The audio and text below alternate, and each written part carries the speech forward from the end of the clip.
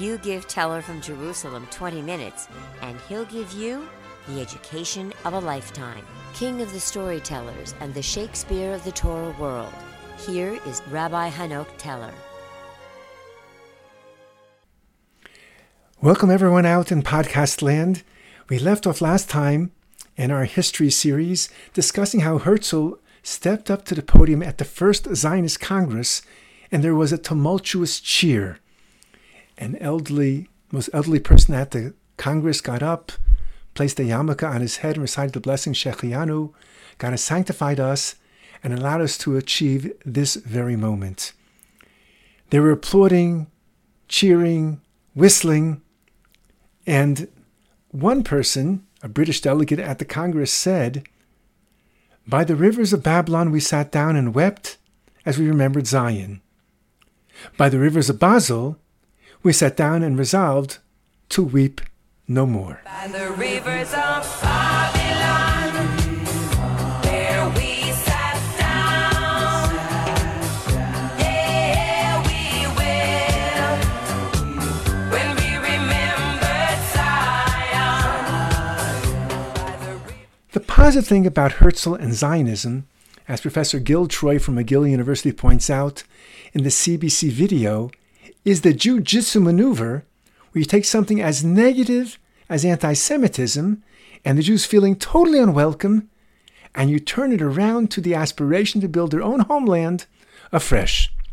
Herzl's very famous entry into his diary after the Congress proved to be clairvoyant, if not in fact prophetic. And he wrote, "If I had to sum up the Basel Congress in one word, which I shall not do openly, it would be this. At Basel I founded the Jewish state. If I were to say this today, I'd be greeted by universal laughter. In 5 years, perhaps, and certainly in 50 years, everyone will know it." And in fact, for 50 years later, the UN voted to divide Palestine into a Jewish and an Arab state. And 9 months later, the State of Israel was born. Then Herzl begins traveling the world to get support for his plan, starting with Constantinople. Then in 1903, the need is really highlighted with the Kishinev pogrom. But as we've already discussed this in an earlier episode, we continue. 4 months later, there's another Zionist Congress, and the Kishinev pogrom is in the backdrop. Herzl says, "I have good news and bad news for those assembled." Like the story where the doctor says to this old man, "I have good news and I have bad news. The good news is you look great. The bad news is you're not as good as you look." The one uppance on this is that a doctor called up one of his patients and he said to him, "I have bad news and I have worse news." And the fellow said, "Oh, no, what? No, okay. What's the bad news?" The bad news is that your lab results came back and you have 24 hours left to live. Oh no. What could be worse than this? What's the worst news? We've been looking for you for almost a day. So Herzl says the good news is that Great Britain wishes to help. The bad news is how they wish to help. And that would be not by offering to help in acquiring the land of Palestine, but rather by offering Uganda. It was at the 5th Zionist Congress in Basel in 1901 that Herzl, a dreamer but always a pragmatist, directed the creation of the Jewish National Fund, better known as the JNF. And the goal of the JNF was to buy land in Palestine. Herzl said, and I quote, "The Jewish people will not only be the donors, but also the owners." In order to buy land, funds were required, and a worldwide campaign was launched. Donation receptacles known as the blue boxes, and any baby boomer will remember these tin cans that were ubiquitous. They were in the homes, all over the homes. They were in the synagogues, they were in the schools, and the Jews greeted this campaign with enthusiasm at the very prospect that land in Israel will finally belong to them. Part of Herzl's plan was to buy cheap, swampy land. They particularly focused on uninhabited land. Jews were paying exorbitant prices for land from absent Arab landowners. In no way were the Jews driving the Arabs out of the land or grabbing land from them. Whoever makes such an assertion, it's totally false and has no historical basis. It was not unusual for Jews to pay 10 times the price and the value of the land that was deemed by the Arab landowners to be totally unusable and worthless. And while there might have been upon occasions negotiations, ultimately a purchase was never rejected because of the price. The land was to become the land of Israel, and every inch that was purchased was developed. This meant draining the swamps and making drainage basins that would enable the erection of a settlement. By 1914, there were nearly 114,000 Jews living in Palestine, and 50 agricultural villages were started. Initially, the JNF purchased whatever was available, but by the 1930s, it became very clear that sooner or later, there would be a Jewish state surrounded by Arab neighbors.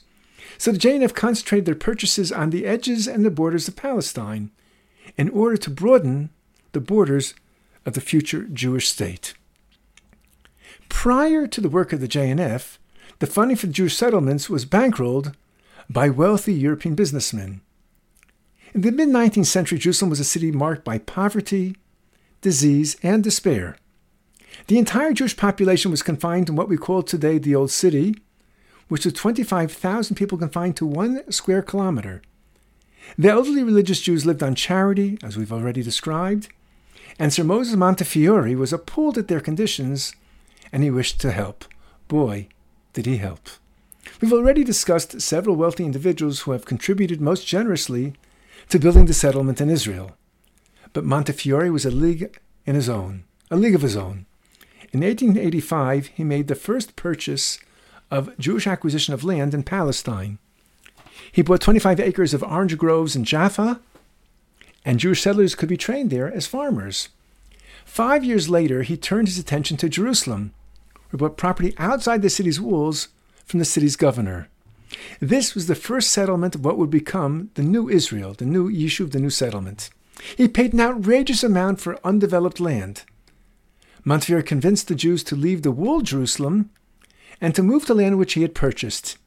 He called this development Mishkanot Sha'ananim, a peaceful habitation, which is again based on the words of the prophets of Yeshayahu, Isaiah. This was the first Jewish settlement in Palestine. Jews reluctantly moved there, as living outside the city walls was dangerous at that time due to lawlessness and bandits. Montefiore incentivized those poor Jewish families to move outside the city walls with financial inducement. However, they would sneak back into the walled Jerusalem at night so they could sleep because they were afraid of the Arab marauders. Montefiore built a windmill to provide cheap flour to poor Jews and increased their food supply, and there wasn't a single bakery in all of Jerusalem. If someone wanted bread, there was nowhere to buy flour, and no mill to purchase it from. They had to grind the wheat and bake the bread on their own. Montefiore's windmill was built in an area which later became known as Yemin Moshe neighborhood, to provide cheap flour to poor Jews, and it still stands. It's in a fantab location. It's called Yemin Moshe, the neighborhood, and it's a fantab location for dates because of the view and romantic setting. It has become the lover's lane of the religious Jewish world. Someone once complained to me, this is years ago, there were so many dates on a Saturday night. Everybody was bumping into each other. No privacy whatsoever. He said to me, I should have been standing on top of the windmill like a flight controller. Picture the chessboard. Rook bishop to e4 and king's knight to e3.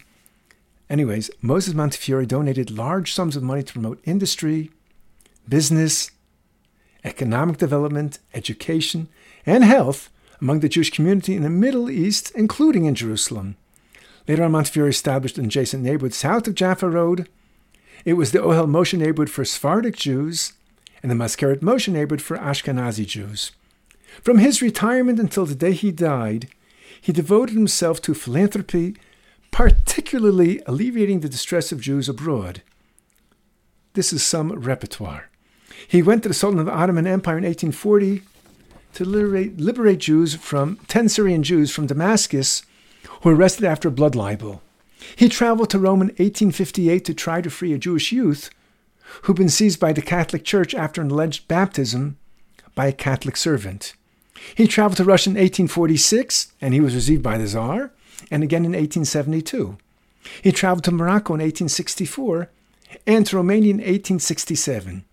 It was these missions that made him a folk hero of near mythological proportions among the oppressed Jews of Eastern Europe. In 1854, his friend Judah Turo, named after Turo College, a very wealthy American Jew, died, having bequeathed money to fund Jewish residential settlement in Palestine. Montefiore was appointed executor of his will, and he used the funds for a variety of projects aimed at encouraging the Jews to engage in productive labor. Montefiore wanted to enable the old Yishuv, the old settlement, to become self-supporting in anticipation of the establishment of a Jewish homeland. He established a printing press and a textile factory, helped finance several agricultural colonies. He also attempted to acquire arable land for Jewish cultivation, but this, of course, was very much hampered by the Ottoman restrictions on selling land to non-Muslims, or I should better say, not selling land to non-Muslims. The Jews of the old Yishuv referred to their patron as Hasar Montefiore, the prince, or simply the prince Montefiore, or just the prince, a title perpetuated in Hebrew literature and song. For me, the song sung by Yoram Gaon sings about him always moves me. And for all of Montefiore's good and philanthropic deeds, he was awarded phenomenal old age, which he used so productively. So we'll play the song, or part of the song, and I'll try and give my modest translation.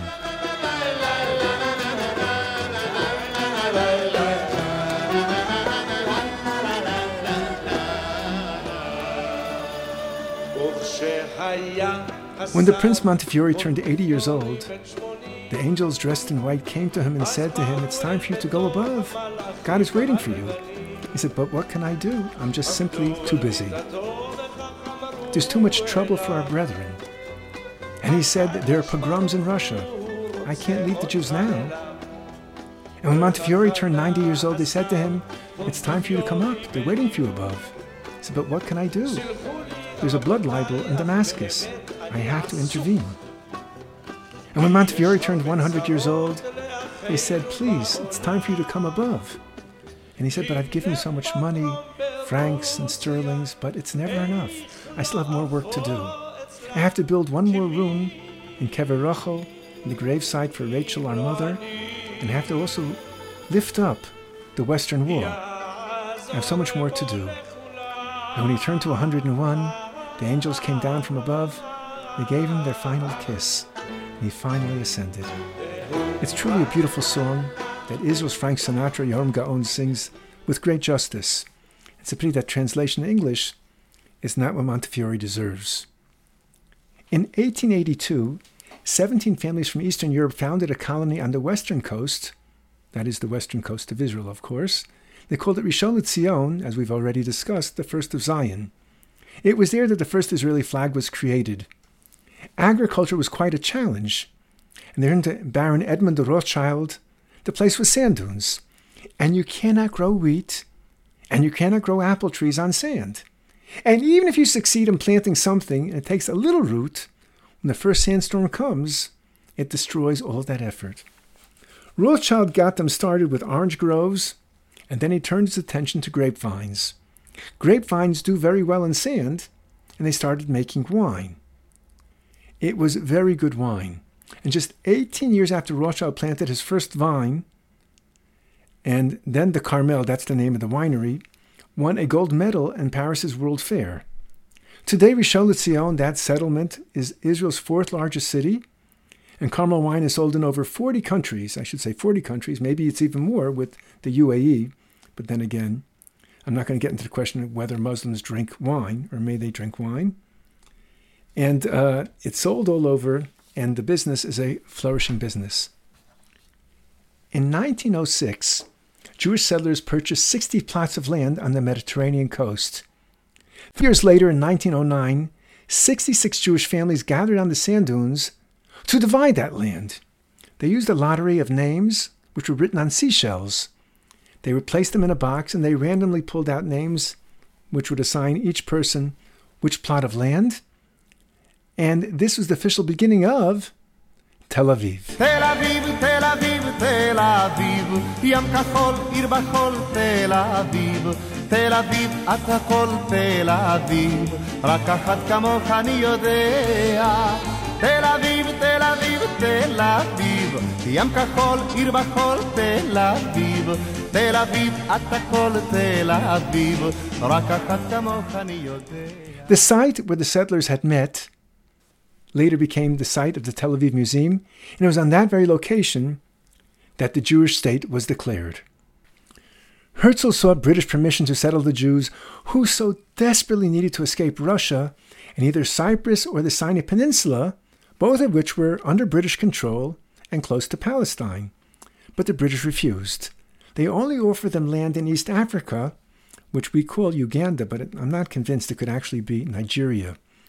With no other choice, Herzl accepted the offer and presented the plan at the Zionist Congress in 1903, which had disastrous results. Although Zionism means obviously going to Zion, and going to East Africa doesn't actually qualify, going to East Africa was only intended as a temporary measure. The motion barely passed, but the Russian delegation stormed out after this vote in protest. Among them was a young man named Chaim Weizmann, who we will be devoting a lot of time to discuss. The revolution of the Russian delegation basically broke Herzl's heart. It broke his already weakened heart, that his word was no longer accepted as the gospel truth. He concluded the Congress by raising his right hand and pledged, "If I forget thee, O Jerusalem, may my right hand forget its cunning and its skill," the last words he would say at a Zionist Congress as he died the subsequent year.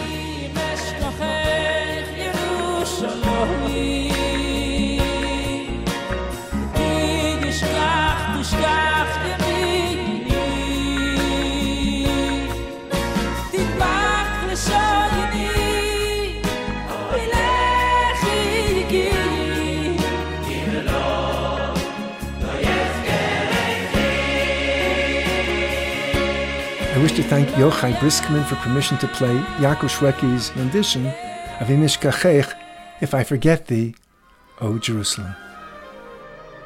Thanks for listening to Teller from Jerusalem, where this series takes an intelligent and thought-provoking look at the past in order to acquire a perspective on the present. Spread knowledge by giving us a 5-star review and tell your friends to subscribe. Join us next time for a brand new episode, and be sure to visit tellerfromjerusalem.com. You can find more details about the show and other useful information. Check out the site store, and just by inserting the TFJ code, you'll receive an additional 10% discount off the already very reduced prices of all Hanoch Teller products, books, lectures, and documentaries. And remember, don't forget, you can get Teller from Jerusalem on any podcast platform or go to tellerfromjerusalem.com.